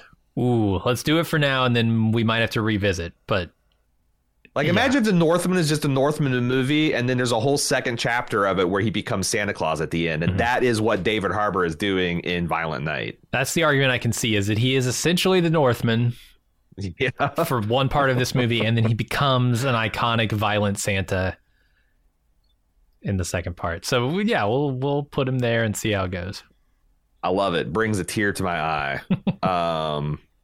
Okay, now we're back down to the Wakanda Forever. Boy. I'm going to need a refresher on some of this. Lupita Nyong'o. Lupita Nyong'o is Black Panther's on and off again girlfriend. The one who's just ridiculously hot in this movie. Oh my god. Yeah, that's her. Since there's a lot of charisma working on me anyway. Yeah, what does she have to do that's badass in this movie? Because it was my impression that she's off at like a clinic with the kid for a lot of this movie. Yeah, I think she might put on a super suit at one point. Does she? God, I can't remember. Yeah, she does. It's interesting because I'm seeing a lot of in the fandom, and I'm talking about like not just like the fandom at large, but also particularly amongst, it seems like black content creators, where they're like reevaluating how we feel about Wakanda Forever a year on, or how we feel collectively. Really? That like, yeah, like I think there's a consensus about like the first third of this movie is so powerful, and we were so, wanting this movie to work because of Chadwick Boseman, and just like wanting this project to succeed, that the people overlooked a lot of some other stuff that maybe wasn't so good, and was goofy. And yeah, and I remember really, and if that's the case, I need to see the movie again, is what I'm saying. I've only seen it once in the theaters, and but I could definitely, when I'm reading some of these think pieces, I'm like, boy, this definitely feels like me. That like what this movie actually was a messy attempt at $1 billion venture to keep going. And because of us fans and how we feel about the stuff, it imbued it with an aura of love and meaning and significance that it maybe doesn't deserve if you're just looking at it,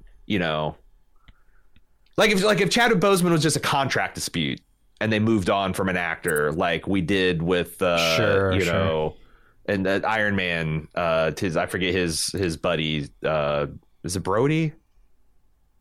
Rhodey? Oh yeah, how they went on. They went on Don Cheadle. I wonder how we'd feel about the movie, but gotcha. It's like, but you can't separate all that. Having said that, to me, there's a clear, like, you've got Denai and Angela. Denai is this standard bearer of, she's got sculpted arms.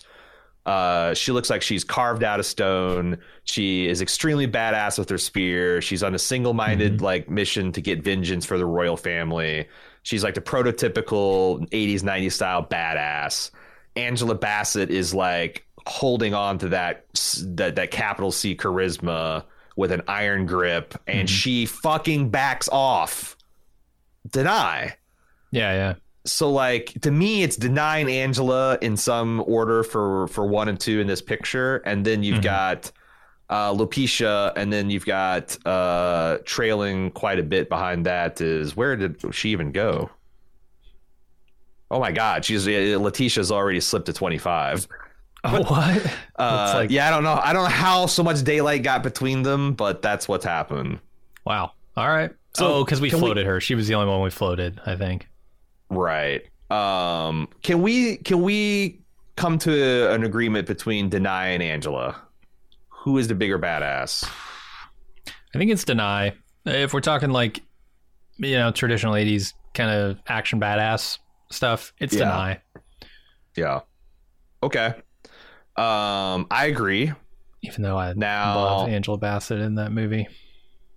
Yeah, we put Denai above Michael Mando as Nacho and BCS.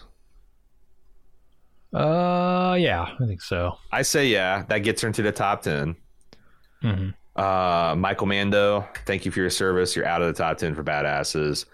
Can she get past the Mighty Thor? Can she get past the Natalie Portman? Man, I might just be over Thor is the thing. Like, I enjoyed this movie, but it wasn't because Thor was kicking ass and being awesome. Maybe, yeah.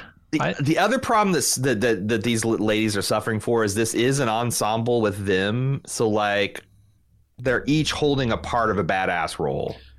Right. Whereas Natalie Portman arguably is the co-star of Love and Thunder, and she gets tons and tons and tons of badass stuff.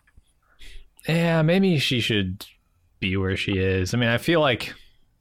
I mean, I put her over Chris Hemsworth easy. I put her over Lalo, but of course I didn't see season 6 of Better Call Saul. I find it hard for her to get over Natalie Portman, and it's almost entirely the quantity of badassery that she's able to do compared to Denai, who has got a one quarter portion of badass.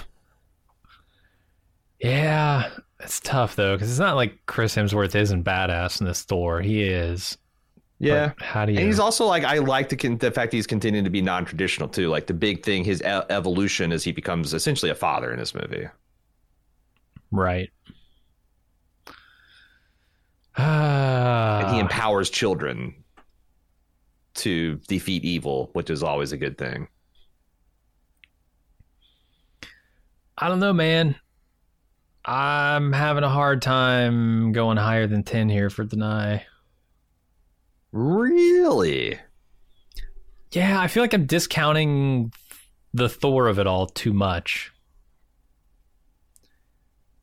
This is an iconic role, right? I mean, it's one of the first Marvel superheroes, one of the mainline ones. And Chris Hemsworth fucking defines it.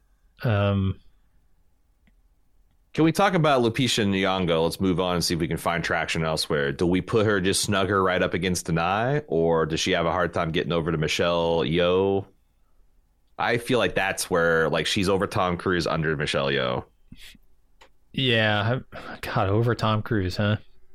The thing is, I don't remember her doing much, if any, action in that movie. God damn it! I know, but that thing is, like, I'm pretty sure she had like one of those Power Ranger suits on. Like that's man, it's getting to be a problem. The MCU is that everyone is just wearing like a Tony Stark style armor suit, and it's like really fucking with things. Even when they're just like hanging out at a coffee shop, they're wearing their fucking power suits. The super suits.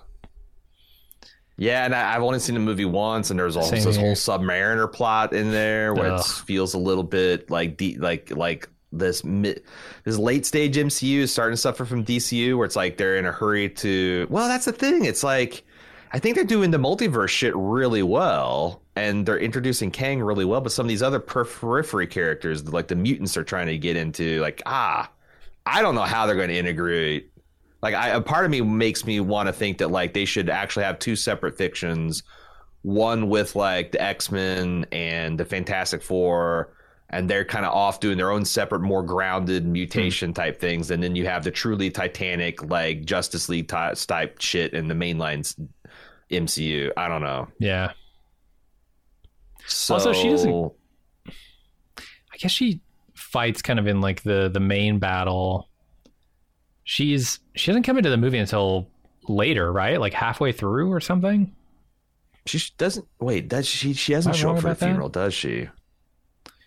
No, I think she's off at like I said, the research center, the clinic, or whatever she's trying to do. Isn't that like something kids? Like there's some God, that's the thing, man. I just do not remember this movie that well. Yeah, I don't either. I don't think she belongs as high as Denai, because Denai is there the entire time fighting with Wakanda. How did this movie come out 4 months ago, and I have such little memory of it? I don't know, man. I don't know. Maybe I forgot about it because of Nandor or whatever his name is. Namor. Nandor the Relentless. Okay. I still think she goes over Tom Cruise. You say no. So does she get over Mercer? Yeah.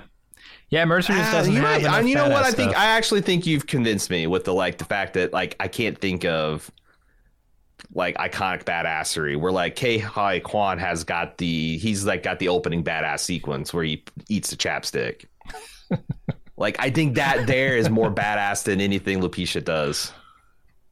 It might be. I honestly can't remember. I don't know. All right. Let's talk about Angela Bassett though. Oh yeah. Can we put Angela Bassett over fucking Tom Cruise?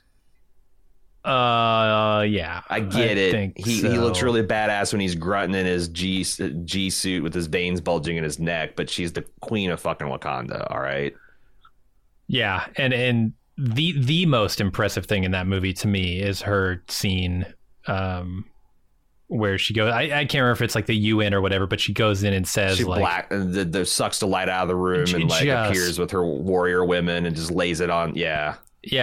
And I was gonna say she makes Denai Guerrero look like a 14-year-old who snuck out and got caught coming home after hours, and then she does that to the entire United Nations. Yeah, it's incredibly badass. That is top level charisma right there. Is it good? But we still think that the Denai has got the more. Yeah, I mean it's easy to say she's the more traditional badass. Totally. Over Tom Cruise, over Michelle Yeoh. I don't know. Now we can talk about it. I'm kind of thinking Michael Mando is a little too high. Nah, he's got some great scenes. Okay. I don't want to undersell him. He's amazing. I would like to see. Yeah. I feel like because Michelle Yeoh gets to do some action stuff in that movie. Yep. That she if Angela Bassett barely edges out Angela Bassett. Yeah, if Angela Bassett like threw a punch or shot somebody and didn't just get killed. Oh God! Now we're in a Matt Smith. We're like, this is such a different like. Okay, this guy waves a sword around. How do you rides a fucking dragon? He does ride a fucking dragon. That's more impressive than Tom Cruise riding a machine. Let's put some respect on this guy's name. He's 6 foot tall.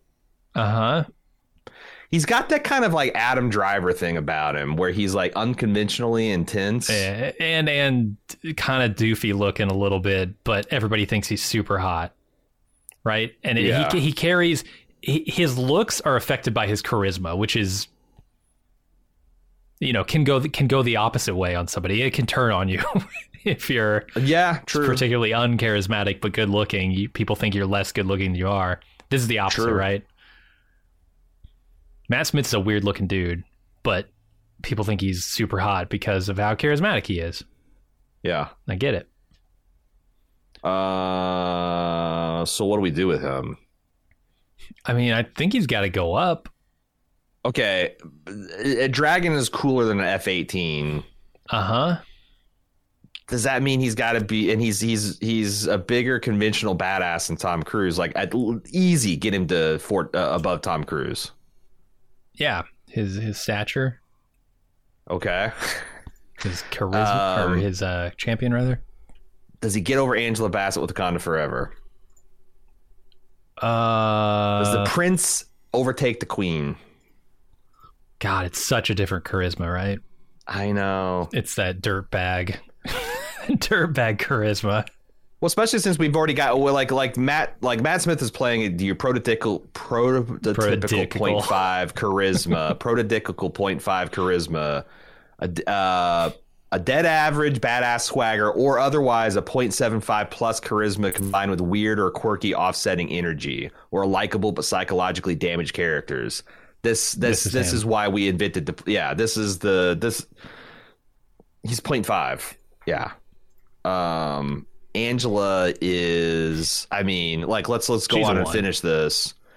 Yeah, like the one we talked about 0.75. One is a person who command a charge in hell, 0 questions asked, be expected to win, can dismiss the concerns of lesser badasses with a determined look, cannot conceivably or believably be cowed or otherwise intimidated by another on-screen presence. That's Angela Bassett in this fucking movie. Definition of it, yeah. So no. That is not true of Matt Smith always, right? Sometimes he's defied and cowed by a little girl. Yeah. Especially when that little girl becomes a woman. Yeah, so also, I don't know. Also, Angela Bassett, kind of a physical badass too. Have you seen this woman's arms? Oh yeah, she's 64 in great shape years old. Yeah. Yeah. No, it's kind of crazy. So, but there's the dragons of it all. I mean, he's a fucking dragon rider. He's a sword fighter. He single-handedly kills the crab feeder's entire army. Like there's some serious shit that he does in this season, man. Way more than Angela Bassett ever does. And Angela Bassett's still comfortably above him. I don't know. I'm having a hard time justifying that. I'm having a hard time justifying him below Natalie Portman. Really? Yeah. Natalie Portman. Natalie Portman, in case you've forgotten, rode a chariot lashed to 2 screaming goats that flew. You think? Wait, what? You don't remember the screaming goats? God, I should. No. Yeah, because Odin canonically has these 2 goats that pull his chariot, and they envision them as like the goats on TikTok that are constantly screaming like people. And they do. It was like the funniest recurring joke in the movie. That like the herald of the mighty Thor was often these goats going. It's just, yeah, fuck your dragons. No, you didn't even ride the baddest ass dragon. His dragon's the guy. Yeah, the squiggly dragon. Yeah, he's got the whimsical dragon. I don't know, man. I think he belongs higher. Bloodworm. Okay, how high would you put him then?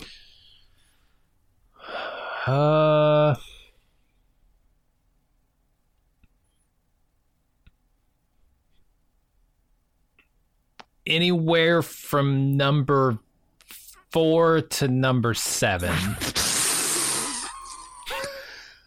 Are you looking at with one eye? Are you looking at our download numbers on House of the Dragon? What the fuck is going on here? No, number 4. I'm trying to quantify this. Like look, man, he's riding dragons. He's a true warrior in the sense of like an 80s badass where he's fighting literal armies single-handedly. I mean, that's as good as anything Arnold Schwarzenegger did in Predator or in Commando.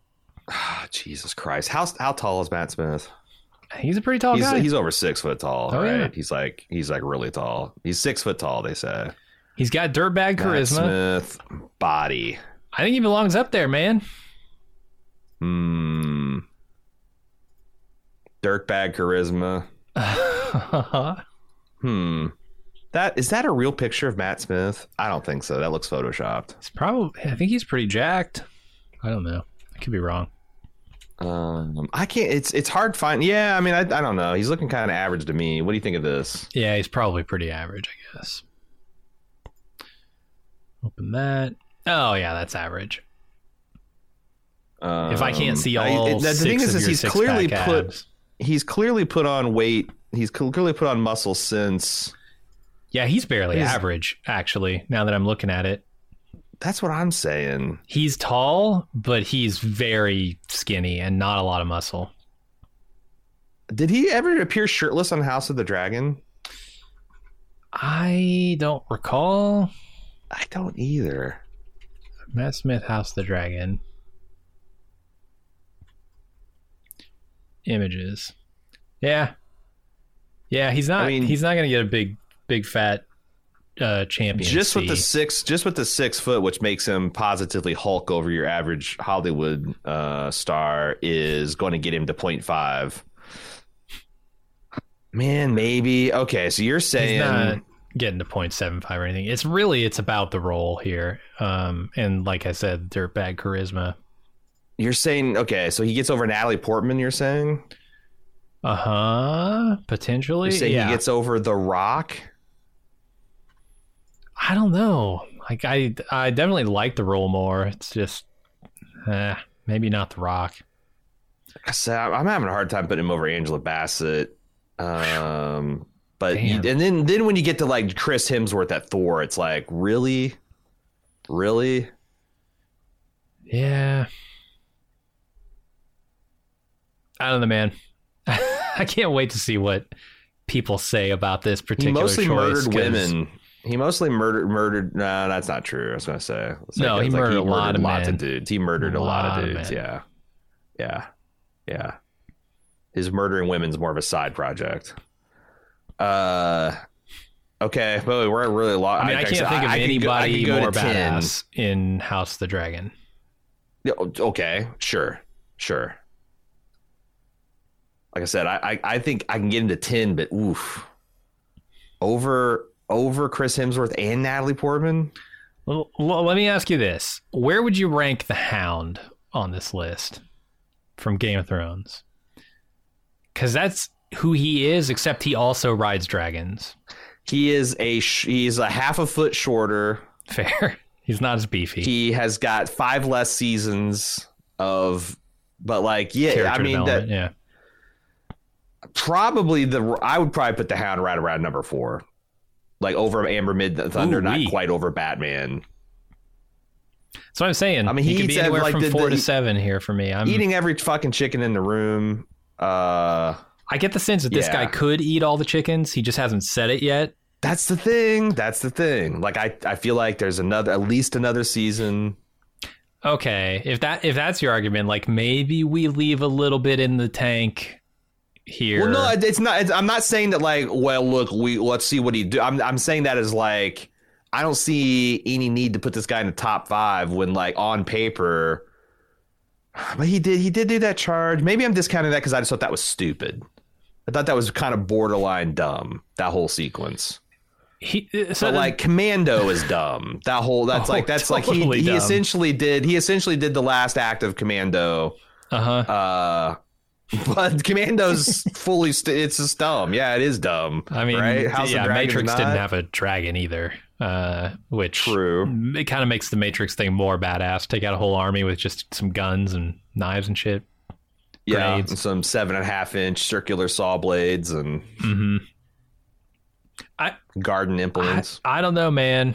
Like when I think about it, he's got. It's not just dirtbag charisma. It's not just that he's kind of like the bad boy that everybody hates to love, but he's also able to back down other badasses. Like we've got another badass coming up to talk about with. Oh no, what happened to you and Mitchell?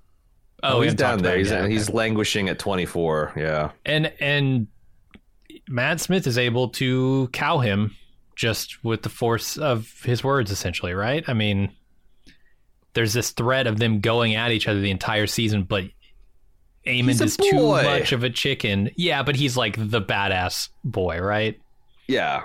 The boy is ready to become a man and wants to prove it. And he's the new badass. Yeah.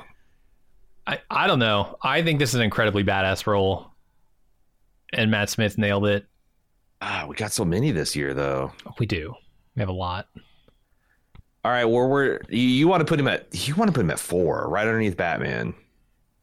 I think so. I'm trying to like above the Black Adam. Like I get it. We hate that movie. I'm but biased. Holy shit. Yeah, I recognize my bias here, but. I mean, if you want, I'll compromise, I guess, and say if you want to put him at 6, just below Black Adam. Oh, better than that. Okay, I'm all right, cool with that. I'm really curious to hear what people think about this, whether I'm crazy or or whether there's something to the arguments here. Now we're getting into sticky territory. Jensen Ackles. Oh, right. With the boys. Have to put aside the role here. This is like my big introduction to Jensen Ackles. I hear he's got quite the fan base. This is very similar to Matt Smith, right? That like if you are just coming to the Matt Smith fan show, there's like people who have been spending a decade on that bandwagon. Yeah, wondering where the hell you've been. So yeah, Jensen, the whole Supernatural. I've seen him in a whole bunch of like candid stuff, like behind the scenes, and he seems like a really cool dude. He's got like that Chris Evans energy to him. But he plays just a colossal dickbag on this show. And it's weird because they bring him as a plausible villain that could potentially defeat Homelander. And my big problem with this is I never for a minute thought that he could beat Homelander. As far as physically or mentally? Either dimension, because gotcha. They sold this guy as being like one of the prototypical superheroes, and he was essentially an evil Captain America. Captain America cannot beat Superman, nor the mighty Thor. No. Like maybe Nick Fury gives him a lightning rod that depowers Thor and he can kick his ass that time, but like just in a fight with fully powered up, like no. Captain America really can't. Mm-hmm. I get that he grabbed Thanos' pinky that one time and made him frown for 3 seconds, but he's just a super soldier. He's not.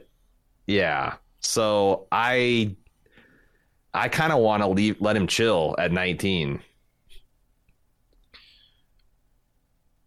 Okay. Because he's also pathetic. Can we talk about that? Yeah. Yeah, that's the thing. I really don't like this role. He doesn't even have dirtbag charisma. He's just a dirtbag. Yeah, nobody hates to love Soldier Boy, right? Yeah, which that might be because Vincent Ackles is this very charismatic, heroic dude. Like seeing him play like against type might have been interesting, but like this is my introduction to him. So same here. Yep. Okay, can we move to Anthony Starr at The Boys? This isn't his best year. Nope. But he also is just incredibly powerful, and we as an audience are getting this kind of like, oh my God, when is this actually going to happen? When are we going to light this candle? Mm-hmm. When are we going to ever see the fulfillment of the threat of him just incinerating an entire crowd with his laser blast? Or he killed one person this year. Black Noir, is that his name? No, I'm talking about just civilian, like that one woman who was going to commit suicide. Yes. Didn't he? I think he tossed her. Did he? Didn't he? I thought I think so. Yeah.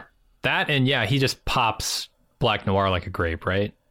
Pops Black Noir, kills Starlight's ex-boyfriend on the superhero circuit. Right. Yeah, I liked him a lot. In terms of, boy, what is it? Have we ever formally ranked Anthony Starr? Probably. I want to say we did that last year. He's 5'11", just shy of 6 feet. Anthony Starr body, because he's not like super duper jacked. The suit helps him a lot, but. Suit helps him a lot. I'm trying to. Oh no, we haven't ranked him yet. He's on our new inductees list for this year. Yeah, there's some Banshee era. I'm trying to look and see. Yeah, I feel like he's like your standard athlete looking guy. Really? Wow. I would have thought he was. I guess they don't get you Marvel swole when you're on The Boys, huh? Guess not. Not when they can just put you in a suit. Here's something we got. I think this is a Banshee era. Surely which is bulked up, super badass to play Superman. God, I would hope he bulked up to play Superman. There's another one. This is the point where we just look at dudes, almost naked dudes.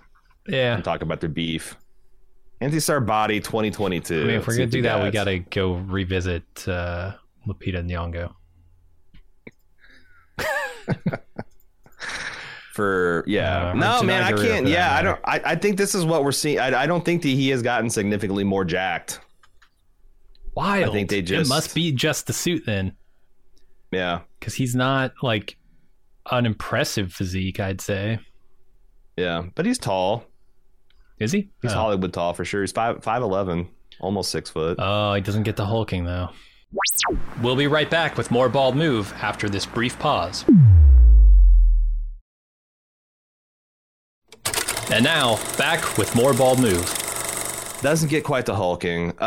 So what are we talking about here? I think he is more badass. Now that I'm looking at it, knowing what's under that suit, now that I'm looking at it, it's kind of hilarious. But I the never suit's thought adding that 100 pounds of muscle to this man. I know. I think he definitely looks muscular because I'm thinking about back in Banshee too, because he was like always bare knuckle brawling in that show too with his shirt off, and like you never think like, oh god, this guy's like this little wispy thing. But it's hard to deny the physical evidence we're seeing here. So he's like a 0.5. He's somewhere between a 0.25, 0.5 C. His charisma is maybe a 0.5, but hard, like, because he's definitely that psychologically damaged, weird energy is definitely going, and I don't think he's exceptionally as most charismatic. He's essentially a company man, repping a lot company line. Yeah, his charisma is false modesty, right? It's like it's the opposite of something that makes hypocrisy. You hate to love somebody. It's it's all cheapy. You just hate him. So I don't know, man. Maybe I'm talking myself out of Anthony Starr going much above. But man, he is also undeniably dangerous. I can't believe we're talking for 2 hours about this stuff. It's a long list. I'm gonna throw something. Is he more or less badass than Chris Hemsworth as Thor? Oh God, that's going way up the list, huh?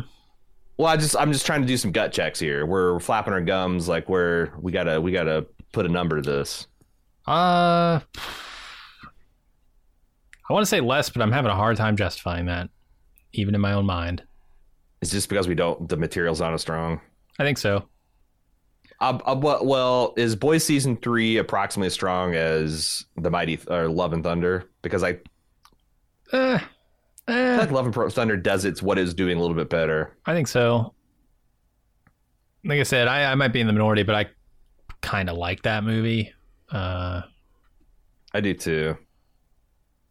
It's cute. I don't think he belongs above Chris Hemsworth. All right, does he belong above Denai Guerrera? Maybe not. Michael Mando. Yeah. Okay. I was about to say Mando's that's feeling right to me too. But what are you gonna do? He's just a man. I can't wait to see this.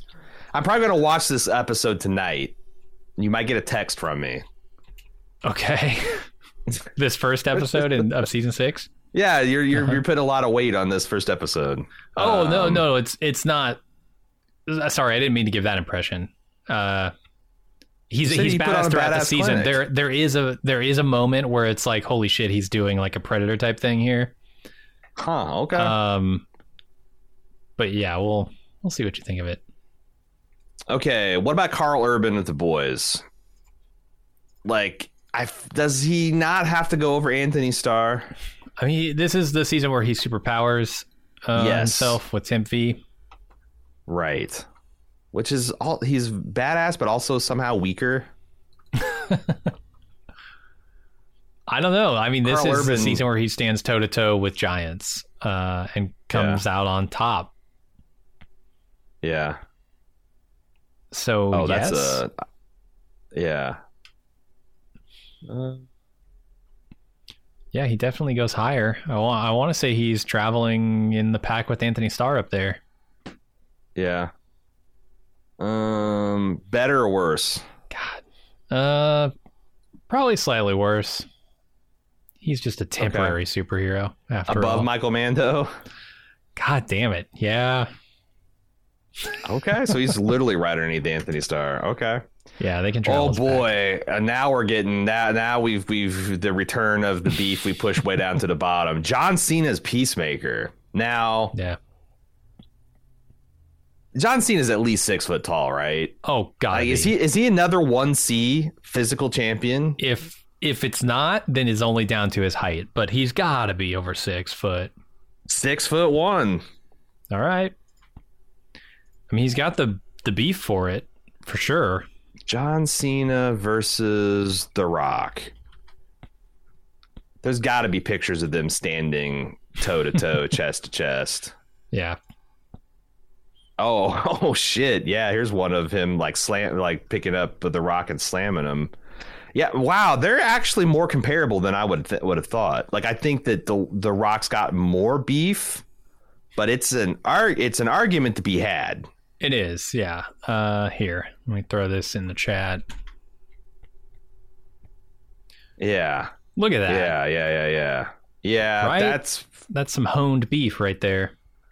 It's not quite as pristine as Arnold. You know, like Arnold is the fucking blueprint, right? It's not quite as vascular as The Rock, but it is. That's a body of work. That is a body of work. Right. He submitted a body of work. Look at him shake him hands there. They're very comparable. Yeah. Yeah, totally. This is, I don't know if you can call this an iconic role because you're talking about like essentially a D-list celebrity comic book type of, you know, like I'd never heard of the Peacemaker ever. Uh-huh. I'm not the biggest DC head, but like, yeah, I've never fucking heard of the Peacemaker. He's got weird charisma. Uh-huh. He's like very little charisma. He's really shitty to people. I actually think the Scott Pilgrim at the end of Scott Pilgrim versus the World is like where this guy is, like literally in terms of his like, and that's at the end of the season too. He gets to that level. Uh-huh. Yeah, boy, is charisma actually going to hurt him? Because John Cena himself is, I think, way more charismatic than this character. Right, yeah, there is that too. But I don't know if you can really factor that in because it's the role. And that stuff really shines through with his like relationship with his fucking Eagly, which is fuck. I love that. I love all of his like surrounding little, you know, judo master. All this stuff is so fucking good, and he gets to kick so much ass. He gets to explode so many heads. There's just so many crowning moments of badass in the season. I think he's got to go way up here. Oh yeah, I agree. Like John Cena has almost in like 2 years of trying had a better badass career than Dwayne The Rock Johnson has in 20. Almost, yeah. I'm going to open up and say it's better than The Rock for Black Adam. Yes. Okay, single-handedly, John Cena's in the top 5. Let's see what he can do. I say he's bigger badass than Amber Midthunder and Pare. Uh-huh. Here's where I'm going to need some convincing. Than Robert Pattinson in the Batman. It's the goddamn Batman. Can he rise above the Batman? Well, let me ask you this. Is Robert Pattinson bigger? No. And beefier and scarier? Is he more charismatic? No. This is where he no. His Batman is very brooding, very like I wouldn't want to hang out with either of these guys. They both suck in their own ways. Yeah, but I think Peacemaker he's learned a lot of shitty ways of dealing with the world, and he's even shown sign in this season that he can learn. He can become better. He can be a good friend. Can Bruce Wayne be a good friend? Probably not. Unless you're Alfred. Okay, look, if you're Alfred, Bruce Wayne can be a good friend. If you are Hargrove or whatever her name is, if you're an attractive woman, Peacemaker is your worst enemy. Because he's going to really suck when you guys are hanging out. Well, I thought we were going with the Catwoman aspect of Batman. That, like, if you're a hot woman, he can be... But, like, he's not even that charismatic with Catwoman either. No.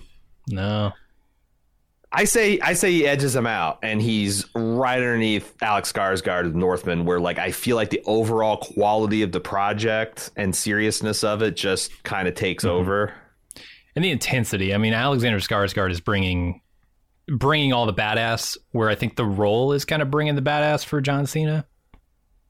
Yeah. I feel good about that. Number 3. Yeah. Does John Cena have to endure a drug-fueled fart at the hands of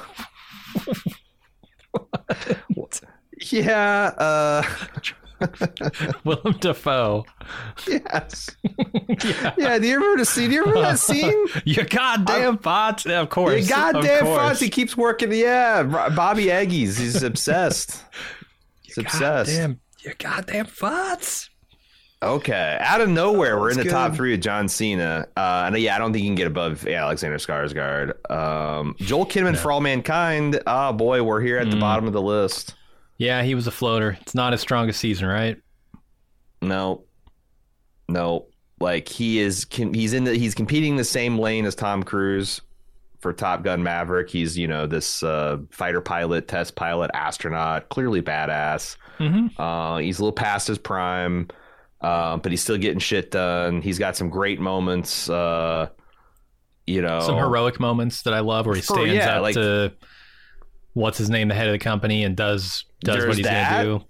He's got the charismatic side of the badass, and he's also got he fucking nails the landing and the launch, which is even more important at the end of the season. Saves his daughter in a goddamn badass moment.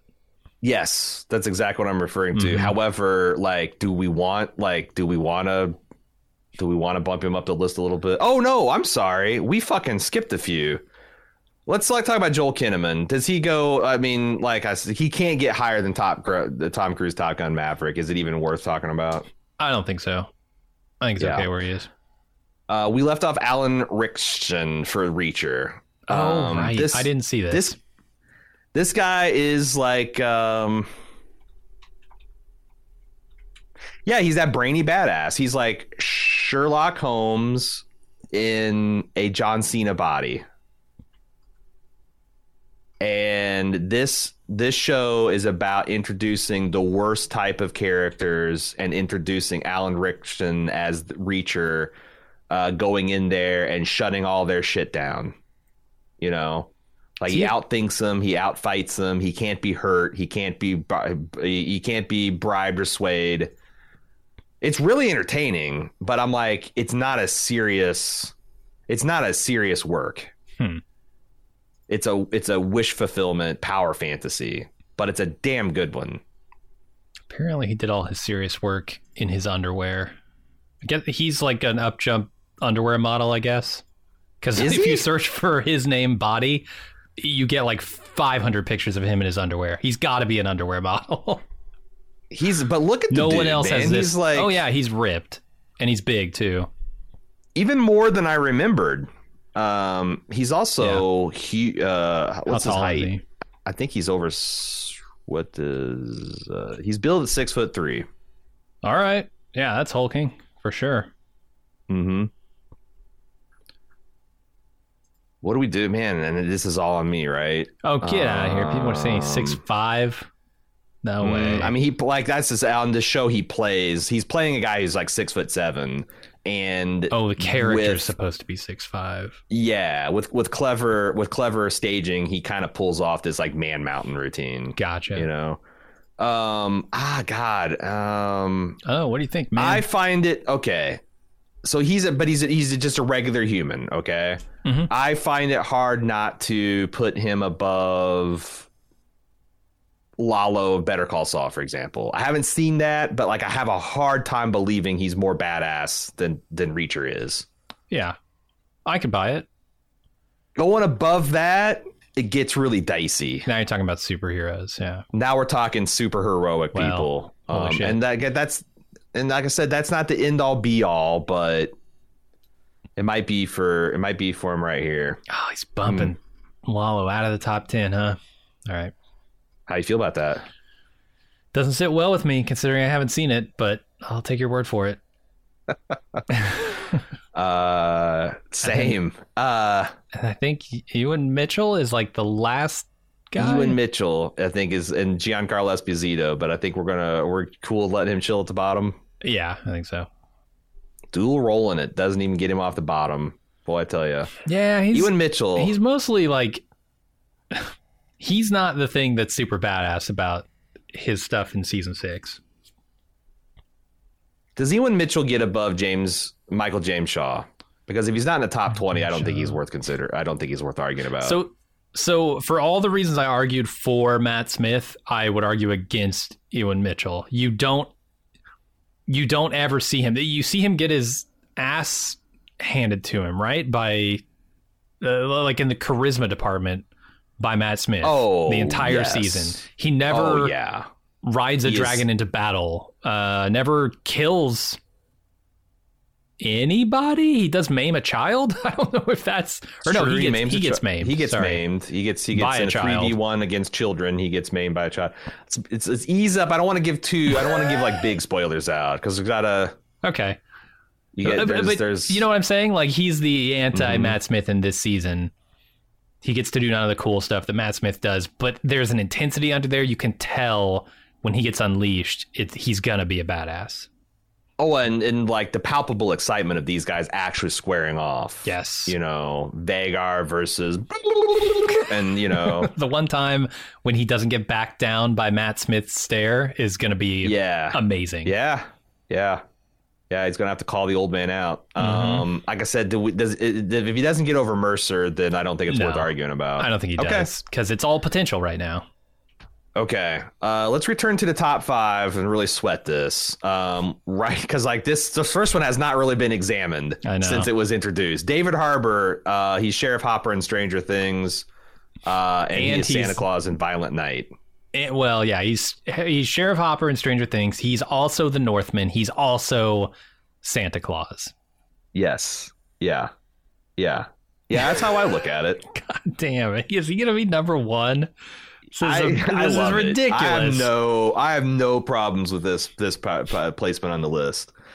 Alex Skarsgård is the Northman. Yeah, I'm gonna say easily the most badass film I saw this year. John Cena as Peacemaker.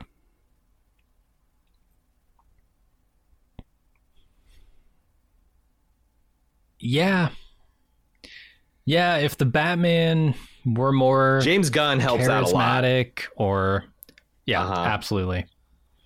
Something about this Batman I'm just not in tune with, but and Robert Pattinson as the Batman at 4, Amber Midthunder as Prey rounding out our top 5. Now, let's look at the next top 10. Is there anyone that can threaten her spot here?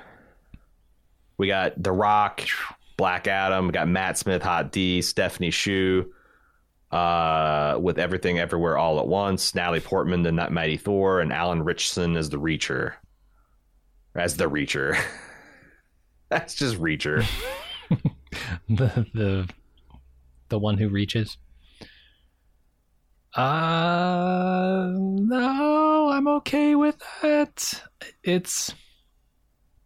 think we got a solid top 5 guy.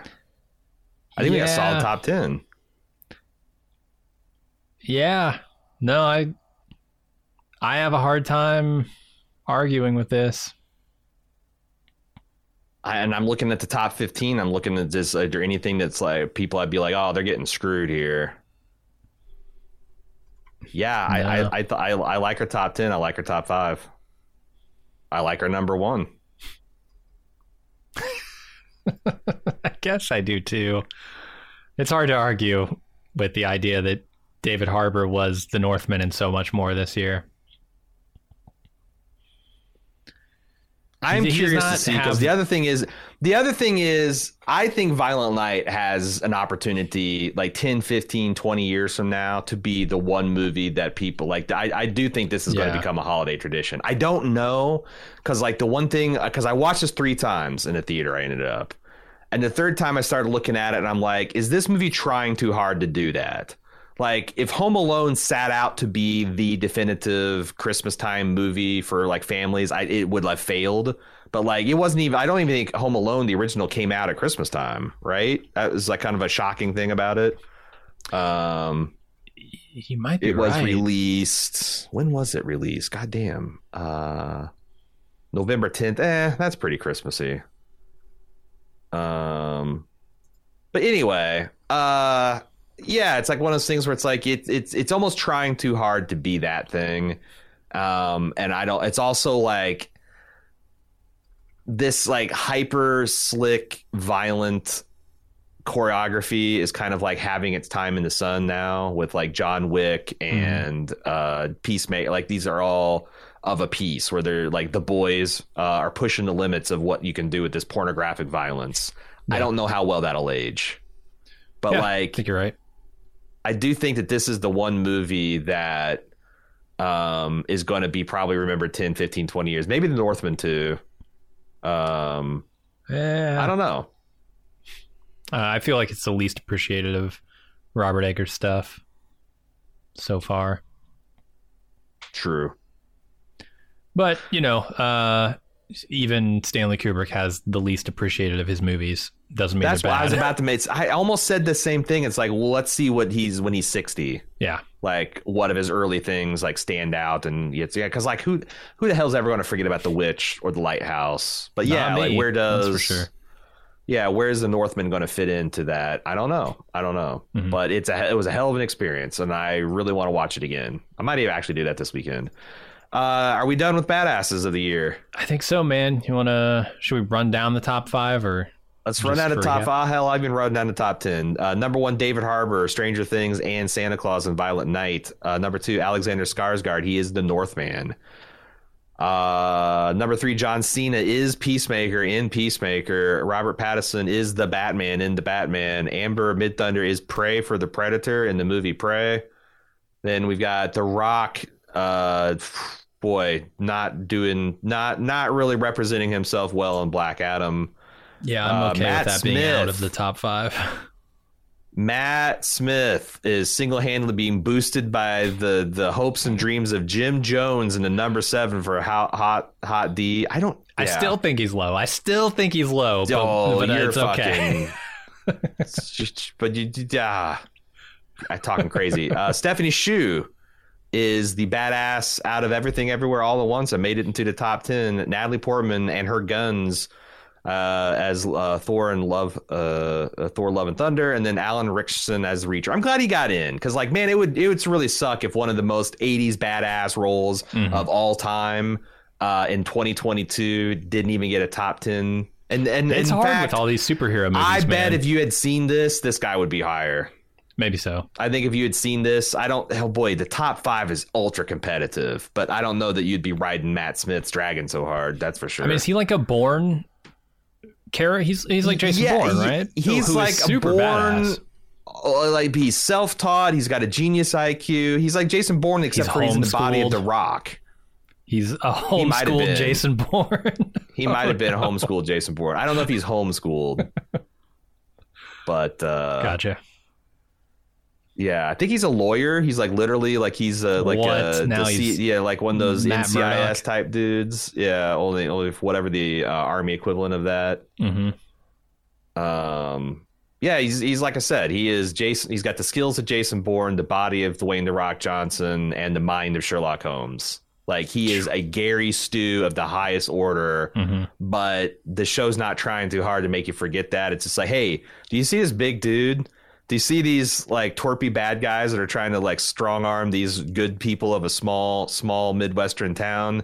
Do you want to see them just kind of fuck their shit up? Do you? Okay. Well, here's a season of just that. It's fun. I like it. Nice.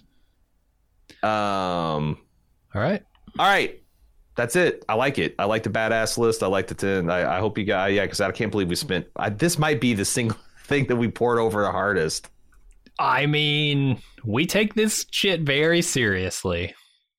This is our legacy, Jim. Right? This is our Violent Night. This is what we'll be remembered for 10, 20, 30 years from now when the Mount Rushmore of badasses has been carved in whatever mountain range we can find. It's not going to be offensive to native peoples. Probably we might have to build our own on the moon. There you go. Yeah, what is it? Mons? Olympus Mons. We'll carve it into that. Yes, we'll carve it into Olympus Mons, the tallest volcano in the sun. You know what that is? That is the appropriate. That's the appropriate place to carve this thing, right? Humanity's badass achievement of getting to the moon. It's pretty badass. I agree. Pretty badass. All right, that's it. Thanks for listening to our deliberations on this, and I hope you enjoyed the Baldy's Award ceremony.